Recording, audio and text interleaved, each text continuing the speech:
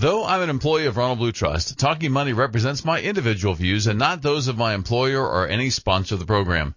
During the program, I may discuss market trends as well as specific financial planning techniques and investment ideas. These discussions are for general information only and are not intended to provide specific advice or recommendations to any individual or organization. Work with your attorney or accounting or investment professional for specific individual advice and services.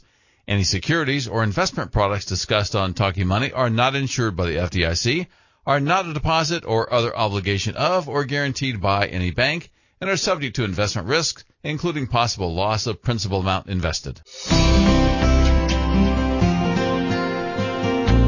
Good morning and welcome to Talking Money. This is Mike Miller, your host for today. Thanks for listening. If you happen to be a new listener to Talking Money, just a refresher that I don't sell anything. So this is different than every other radio show on WGTK and probably pretty much every other talk radio station, because I don't sell a product. There's no hidden agenda. I'm not trying to sell you some insurance and not telling you I'm trying to sell it.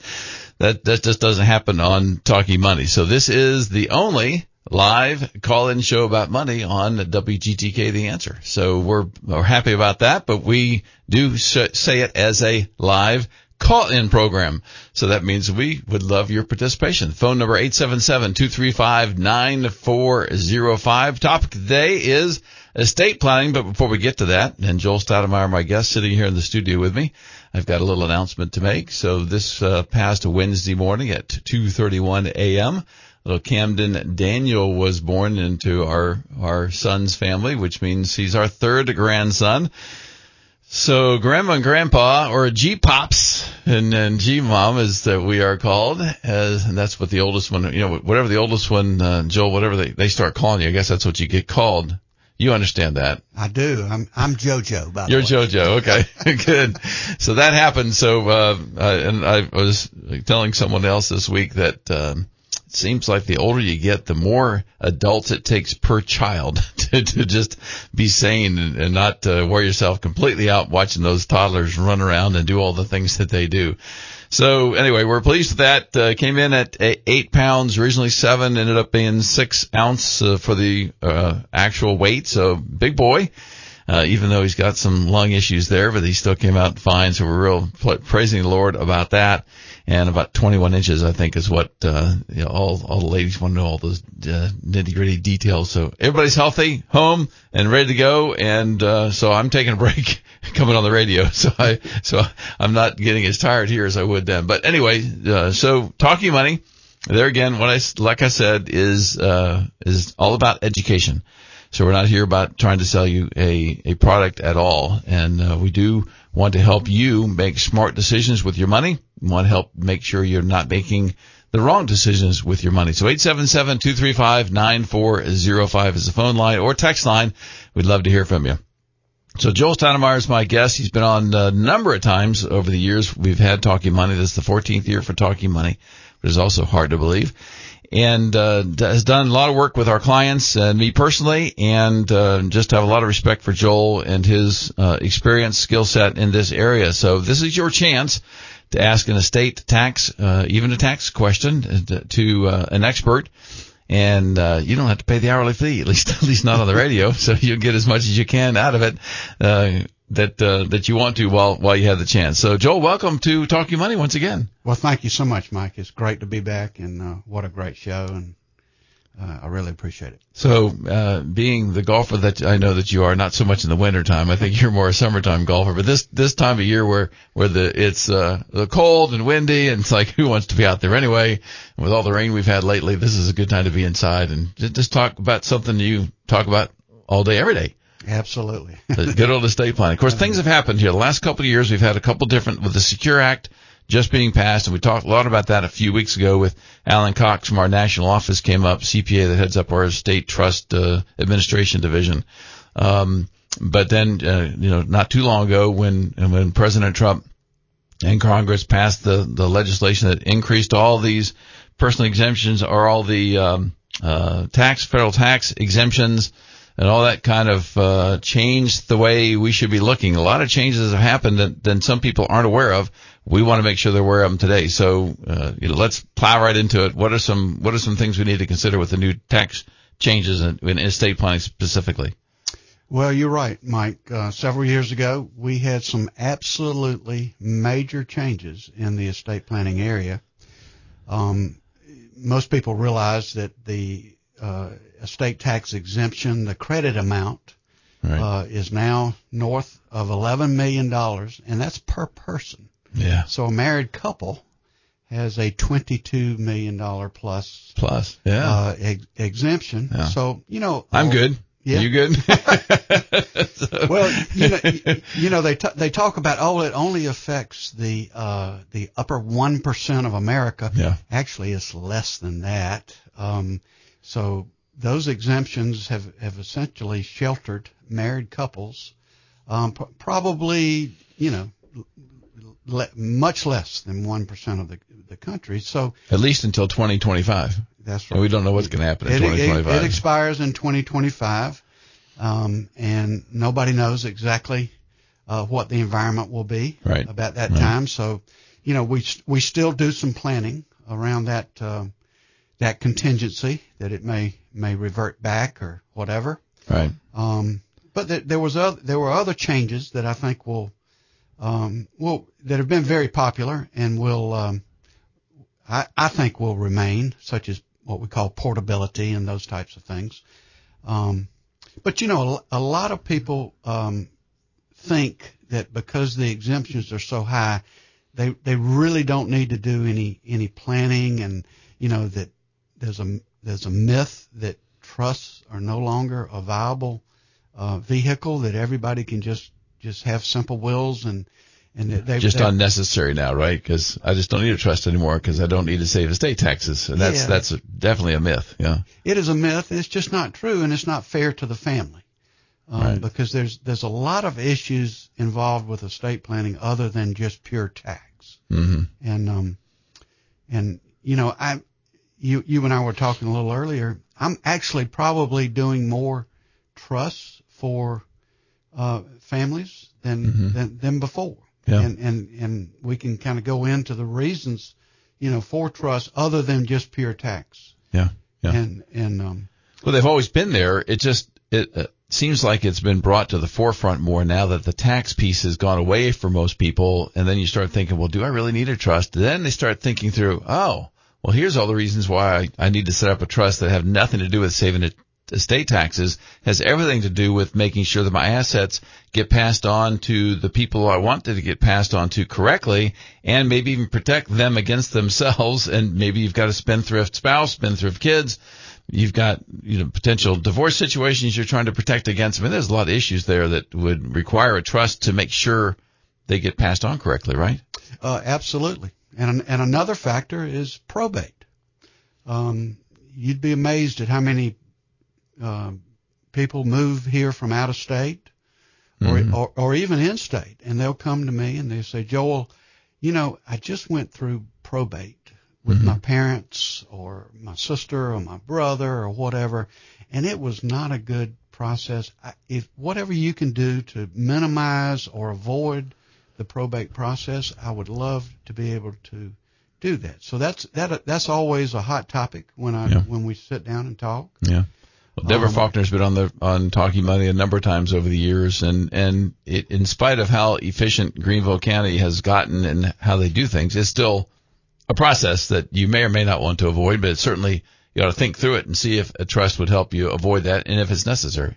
Yeah, and by the way, I sincerely feel like Greenville County has probably the best probate office in the state. I deal with a lot of different counties, and it really is good, and it's certainly compared to what the horror stories I hear from people moving from New York or California or other states. South Carolina and particularly Greenville County is a lot easier to work with than what I otherwise hear. Right. So we have a lot to talk about in estate planning, and there's a lot to this. And I know callers generally have a lot of questions in this area. So we've got an agenda. We've got certain things we want to talk about. But the most important thing for us to talk about is what you need to learn about for your particular situation. So if you have a question, 877-235-9405 is the phone line and the text line. So either way, we'll be glad to hear from you so we can answer those questions and make sure that you're heading in the right direction for your own individual estate planning needs. 877-235-9405. We'll be right back. This is Certified Financial Planner Professional Mike Miller, your host for Talking Money. I am pleased to have Ronald Blue Trust as the sponsor of Talking Money. As a trust company with clients in all 50 states, Ronald Blue Trust can serve as trustee, backup trustee, or even personal representative, what we used to call the executor or executrix. This can be a valuable service, especially if you'd like to pass on your values and not just your valuables to your heirs.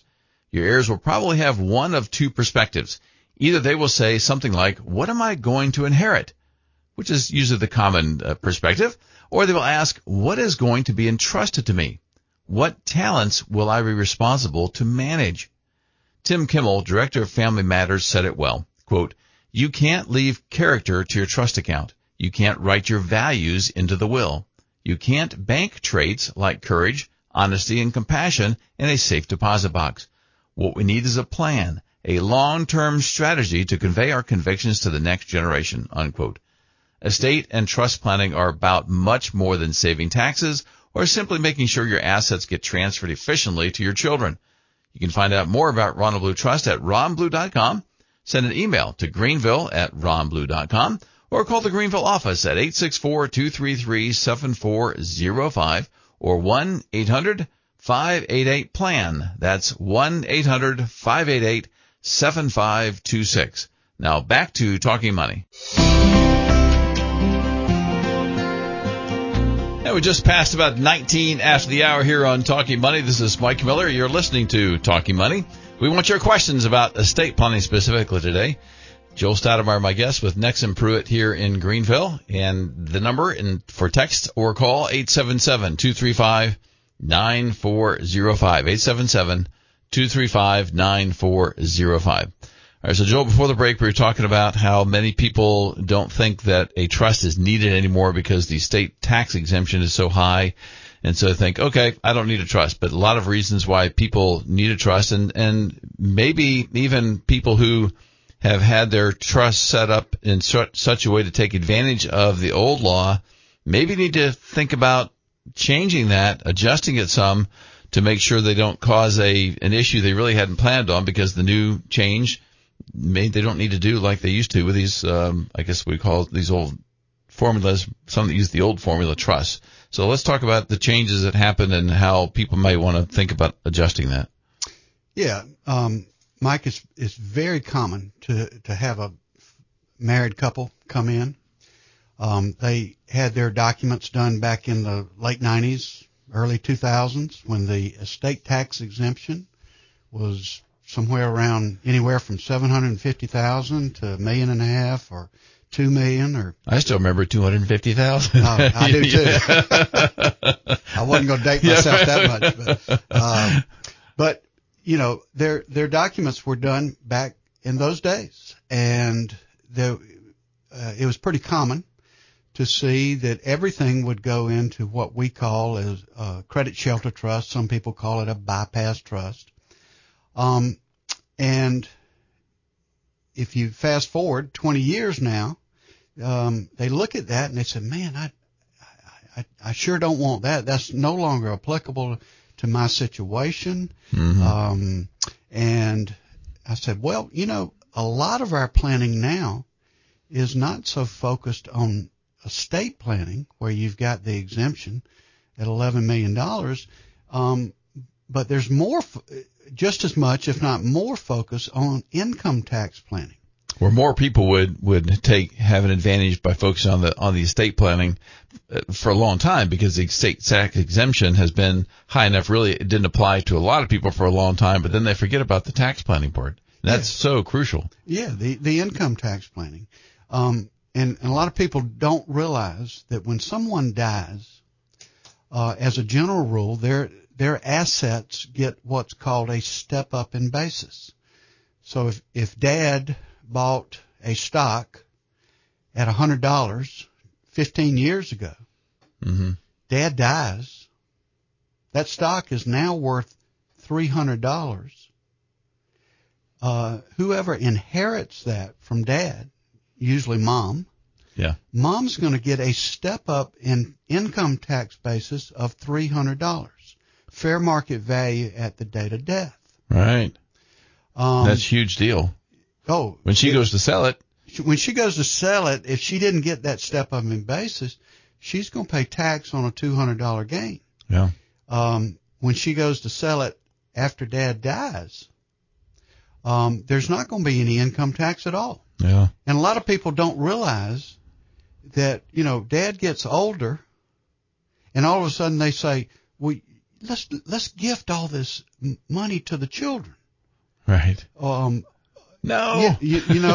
Well, people don't realize that when you make a gift, there's instead of a step up in basis, it's what's called a carryover basis. Right. So the children will get $100 basis, and if they then turn around and sell that stock, they're going to pay gain on it, as opposed to if they inherited it, there would be absolutely no income tax paid on that. Plus, and on the financial planning side, when we help clients try to figure out what their basis is, so even sometimes when they're alive, when they say, oh yeah, I bought this stock through payroll deduction. I bought this stock over the years. I've been reinvesting all these dividends. So and buying more stock with the reinvested dividends. So I've got new basis for each of those shares that I bought, like trying to figure out what is really your basis.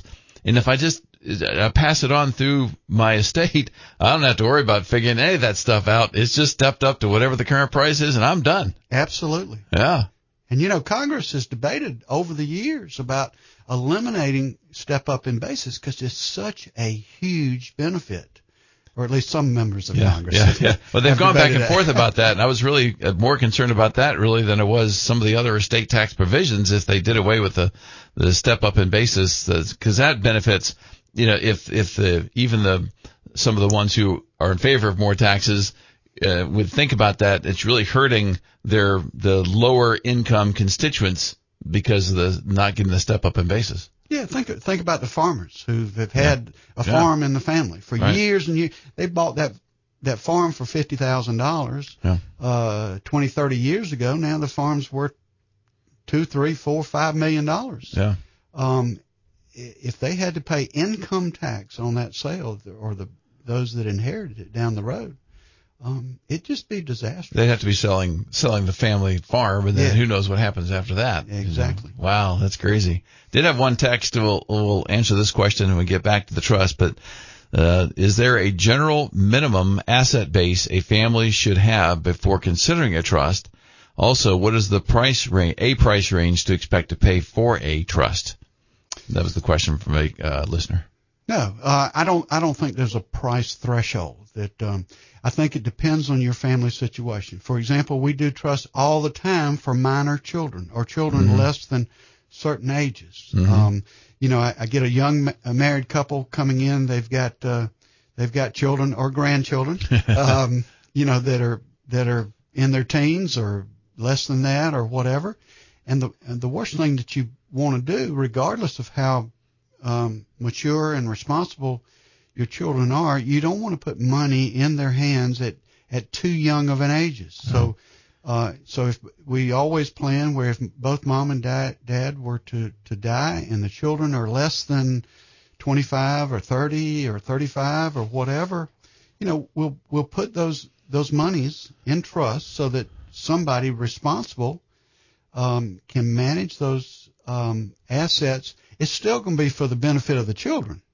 But the trust will be designed so that the money can be spent for their medical needs, their education, or their support, taking into consideration other resources that they may or may not have.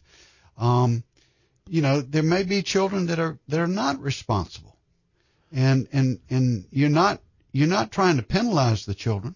You're trying to provide for them. Well, it may not be just the child too. It could be they're grown, married with a spouse who is not responsible, and as long as one of them's not responsible, then you may have an issue.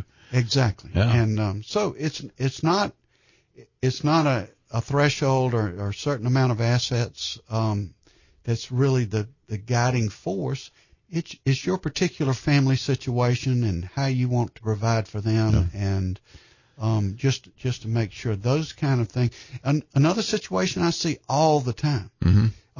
People at work, they fill out their 401k beneficiary form, right? And the primary beneficiary will usually be their spouse, and I agree totally with that. And then they'll naturally provide that if the spouse is not alive, it goes to the children. Right. Well, if the children are 10 years old or 12 years old or even 17 or 18, they don't realize that, those monies going to at that young an age.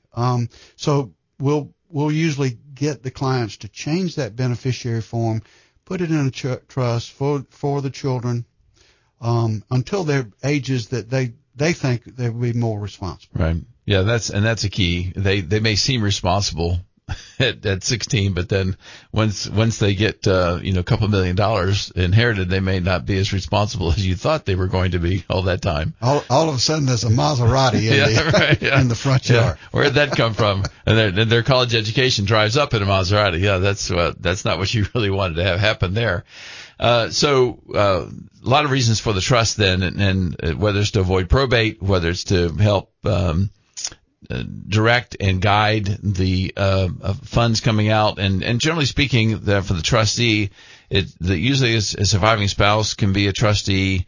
If both spouses are gone, many times if you have adult children, they'll name adult children as the trustee, but that can be a little tricky too, because you want to make sure that they're competent, know all the rules, know how to do the reporting of the income that they need to do every year. You want to make sure that the one child who's the trustee and the other two children who have to ask that child for money, that could cause a little friction every now and then. And of course you have a corporate trustee now, which we're pleased with Ronald Blue Trust. Now we can act as that corporate trustee, and oftentimes it's just a backup if everything else fails, but it's still some importance. So when we get back from the break, and we'll continue the conversation, of course, we want to also finish the conversation about these credit shelter trusts and so forth, what people should do because how should they look at them now, and what kinds of things they should do to consider changing them.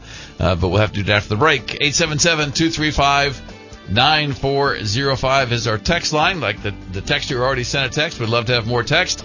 877-235-9405. Or, of course, we love your phone calls. It is a live call-in show, so we love the phone calls as well. 877-235-9405. We'll be right back.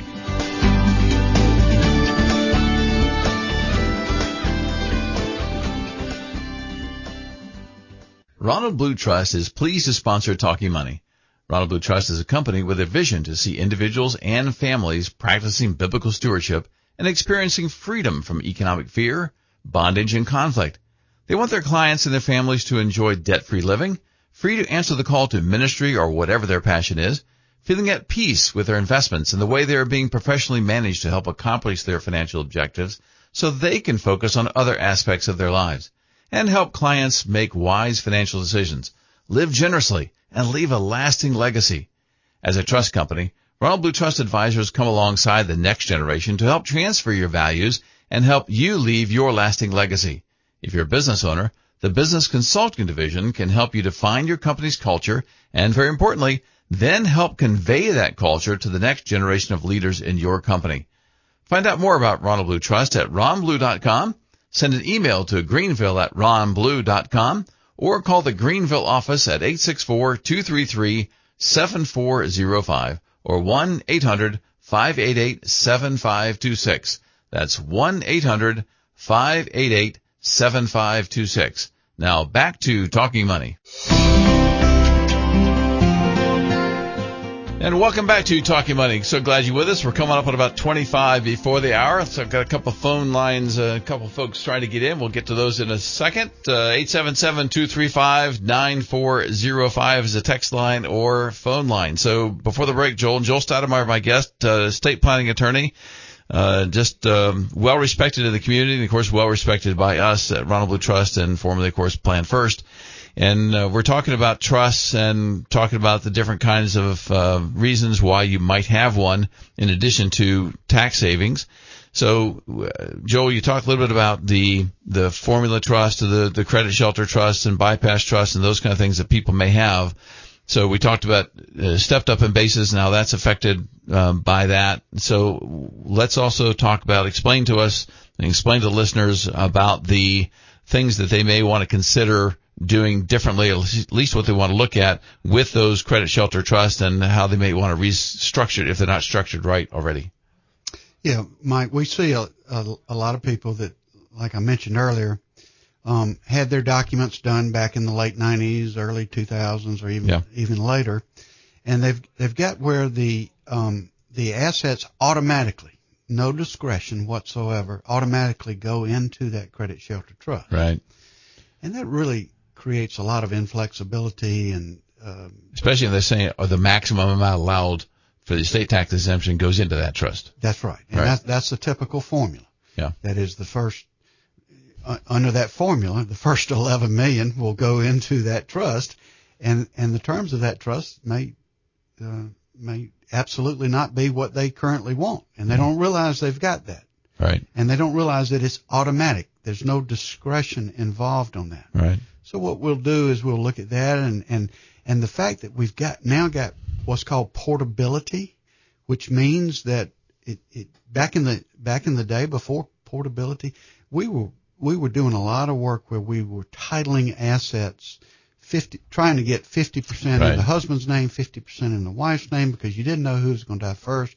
That's no longer as critical with portability. Right.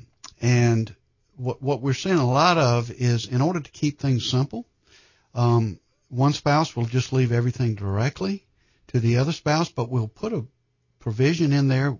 It's called a disclaimer provision, that if for whatever reason, after death, the surviving spouse wants to disclaim some assets and actually get them into that credit shelter trust, we've got that flexibility to do that. Let me mention a couple of other reasons why trusts may be still in the forefront. All right, then we'll get to the callers. Second marriages. With additional, that happens every now and then these days, doesn't it? Every now and then. We see a lot of second marriage situations, and one spouse will say, I love my spouse. I want to leave assets to them. But when that spouse dies after me, I want to make sure that my assets go to my children, not and not children. my second spouse's children. And that's just natural. Sure. That's just natural. And, if they have documents that say everything goes to the surviving spouse, well, even though you trust that surviving spouse, situations change, and people's attitude, and they meet new people and all of that. And those assets may not end up in your children's hands when it's all said and done. So we see a lot of, we can design the trust where the spouse, the surviving spouse still gets the benefits, the surviving spouse is still taken care of, but when that surviving spouse ultimately dies, his or her natural born children are the ones that are rewarded. Yeah, there's also thoughts about remarriage. So what if one spouse dies and you want to protect those assets in case the surviving spouse does remarry, and then there's even another new set of children maybe involved, because you could get pretty complicated with this stuff. Yeah, and you look at the statistics. Yeah. I know that, husband and wife come in to see me and they say, oh, if John dies, I know I'm never going to remarry. That's not what the statistics. Yeah. Well, it's more likely that she may not remarry, but he probably will. If something happens to her, he's probably going to remarry. Yeah. Statistics bear that out too. Yeah, and it's just a fact of life. Okay. All right. Did you have one other thing about trust? One of the reasons somebody may use a trust? You said maybe you had a couple things. You want to go to the callers? Let's go to the callers. Okay. So let's go to Wayne, who's calling us from Greenwood. Wants to clarify something. Good morning, Wayne. Welcome to Talking Money. Good morning. You did an excellent job on differentiating between gifts and assets that pass through probate, but one thing I don't think I've ever encountered in all the years that I can be certain, and I need to clarify. When a trust is set up and the creator dies and the beneficiaries decide to sell real estate or stocks, does that basis not go back to the creator of the trust, his basis, in other words, the donor's adjusted basis, or does it get a stepped-up basis like when it does when it passes through probate? Wayne, as a general rule, when it passes through probate, it will get a step-up in basis. Right, I know that. Okay. So if a trust doesn't pass through probate, does it not get that stepped-up basis? No, it will still. If the majority of the trusts are what we call revocable trusts, and when the assets are already in that trust, when a death occurs, those assets, even though they don't go through probate, will still get a step up in basis. And when they pass either to the surviving spouse or to the children, there will be a step up in basis. So what about if the assets with a revocable trust? Yeah, so I'll clarify something. So if the assets go into one of these bypass trusts we're talking about, so at the first death it goes to the kids, gets a stepped up in basis maybe at that point, but then that trust stays in existence for 20 years, and then that trust, the surviving spouse dies, and so that trust then passes on to the kids. At that point, there's not a step up in basis for that kind of trust. Is that correct? That's correct. Yeah. So there are times when it doesn't get a step up, depending on what kind of trust it is. But a revocable trust, certainly that does. Yeah, and what a lot of people, one thing we do plan for now, for example, is when let's just use the example, the father dies and he leaves everything to his spouse, the mother. There's a step up in basis at that time. 20 years later, the mother dies. There's another step up in basis. So you can, if on the right planning, you can actually get two step up in basis. Whereas with the old credit shelter trust, you get a step up in basis on the first death, but not the second death. Yeah. Does that help, Wayne? Yes. Well, I already knew that about the surviving spouse. Of course, getting the stepped-up basis, and then another stepped-up basis when she dies. Yes, that helps certainly revoke the type of trust. That's what it comes down to. Yep. Good planning. All right, Wayne, thanks for the call, as always. Thank you. All right, so let's go ahead and switch to John, who's also calling us from Greenwood. This is our Greenwood day again. Hey, good morning, John. It's Greenwood Old Home Morning calling in this morning. Sounds like it. I've got a probate and trust issue question, actually several of them. I'll try to be straight to the point on this. I've got a dog that's having a problem here in the background. Let me move her. I thought you were going to say you had a dog you had a problem with probate on. Actually, it might be, but we won't go there. That's okay. Another rabbit trail. I was a trustee in an irrevocable trust, and it was a fairly innovative thing back in the early 80s. My father was somewhat irresponsible, disabled veteran, and I was named as his trustee, and essentially his stand-in trustee as half owner of the house.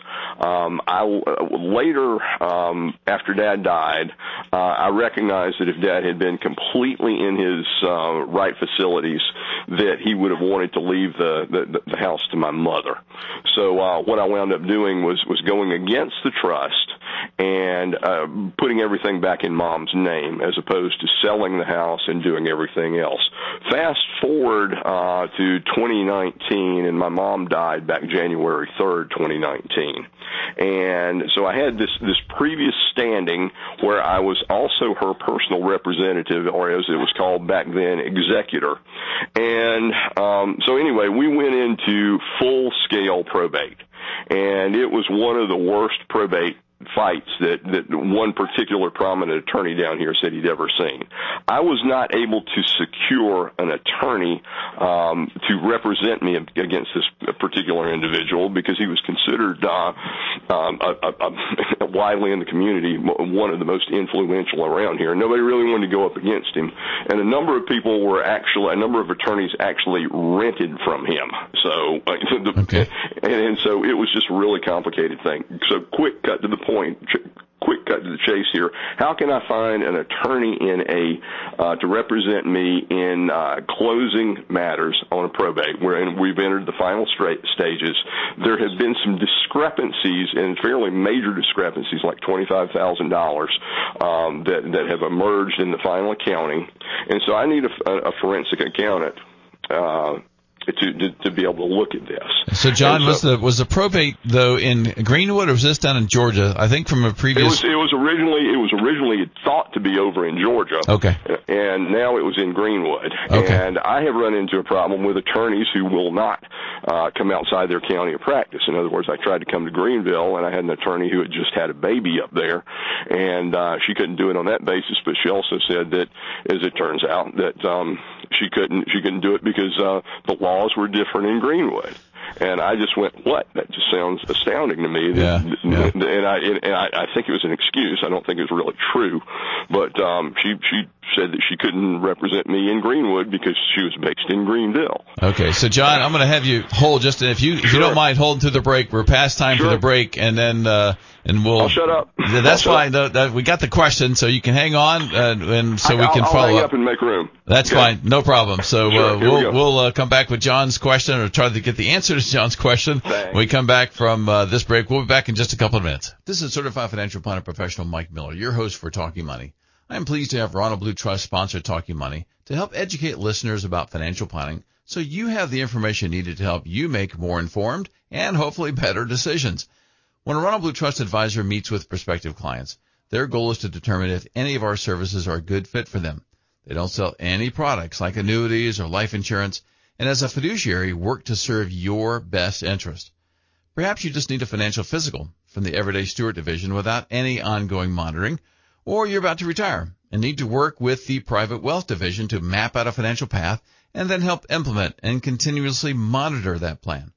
Ronald Blue Trust advisors act like your quarterback, coordinating the advice you receive from your accountant, your estate attorney, life insurance agent, and in some instances, even your investment advisor. You can learn more about Ronald Blue Trust at ronblue.com, send an email to greenville@ronblue.com, or call the Greenville office at 800-588-7526 or 864-233-7405. Now back to Talking Money. And welcome back to Talking Money. The last less than 10 minutes in Talking Money. Went a little long there before the break with John's question, which is fine.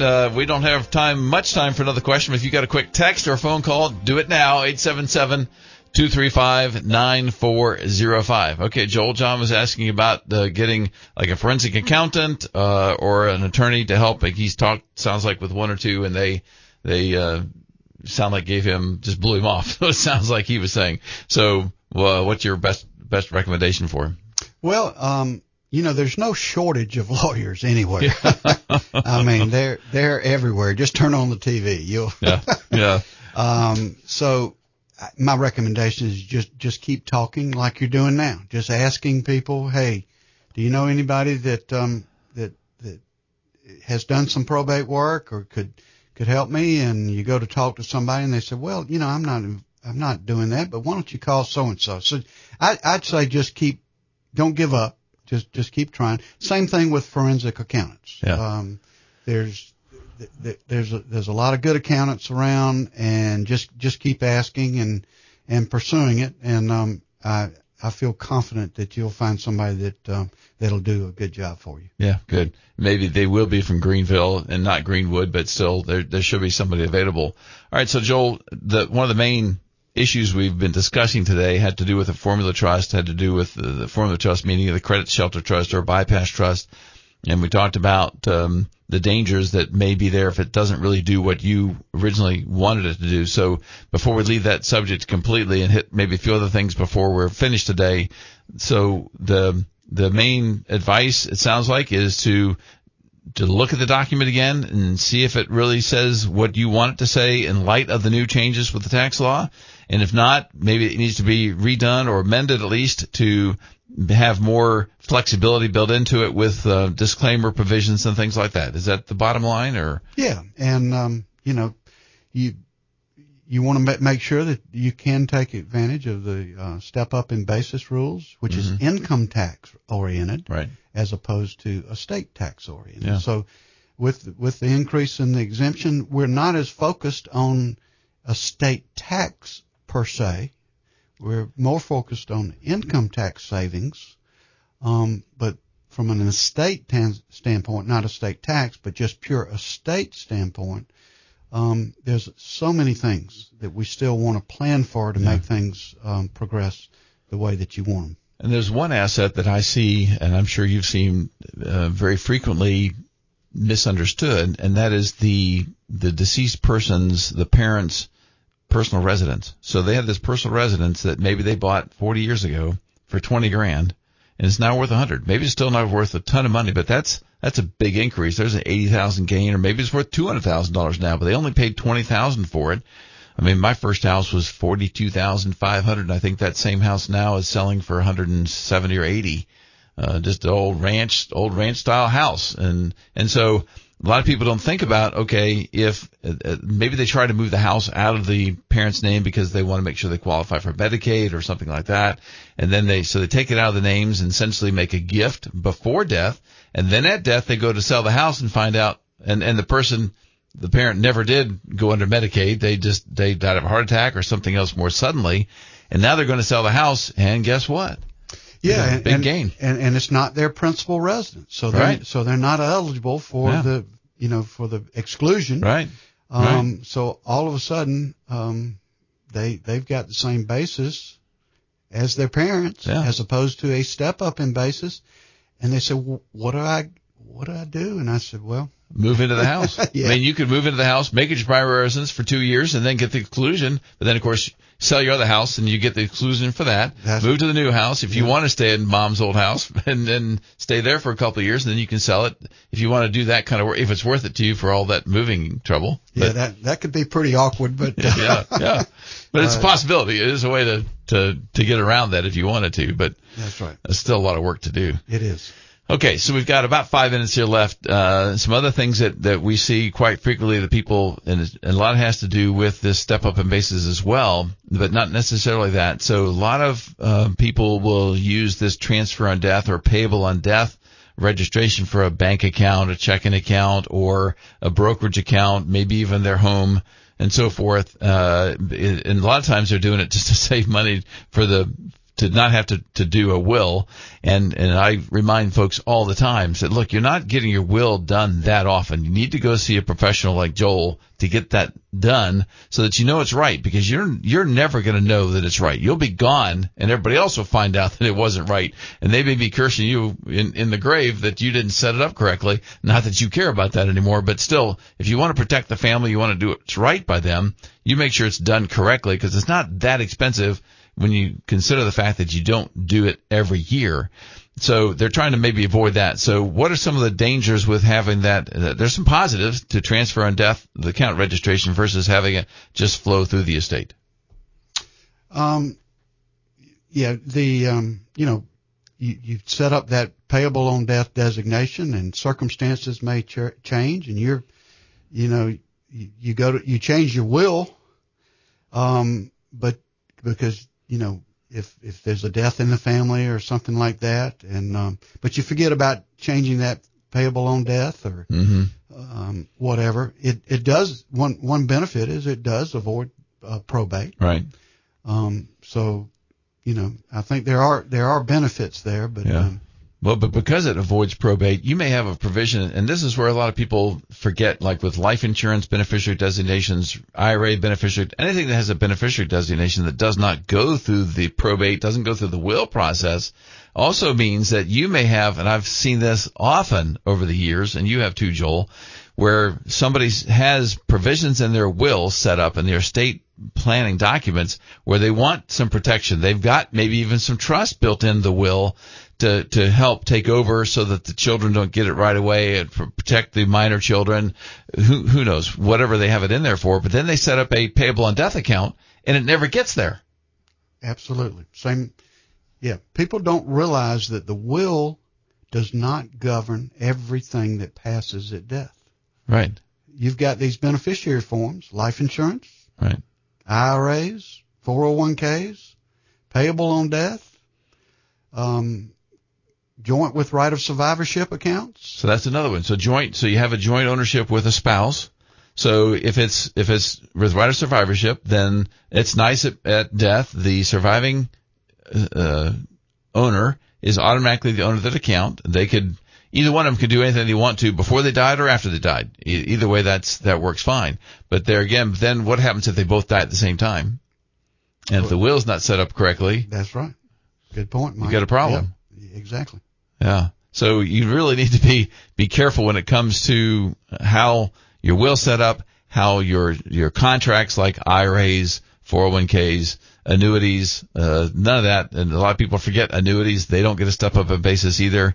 Anything that's in an IRA is not going to get a step up in basis if it's in a traditional IRA. If it's in a Roth IRA, of course, there's you don't have to worry about basis. But a traditional one, people think, I've had people that you would think know better, thought that their surviving children would not have to pay taxes on an IRA. They thought it was stepped up, I guess.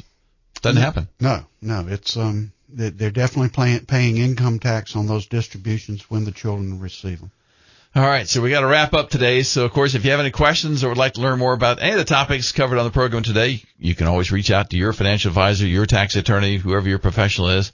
We do believe it's very important to work with an advisor who shares your values, though, and your biblical worldview. So if you want more information, please call Ronald Blue Trust Greenville office, 800-588-7526, or, of course, you can send an email to greenville@ronblue.com, greenville@ronblue.com. The phone number, once again, 800-588-7526. And, Joel, your phone number, if somebody wants to call and get in touch and see if they would like to get some documents, get you to review something, what's your phone number? Absolutely. 864-282-1127. 282-1127. Yep. All right, we're about out of time here, so thanks for listening to Talking Money. Hope you keep warm and dry, and we'll see you next week for the next edition of Talking Money.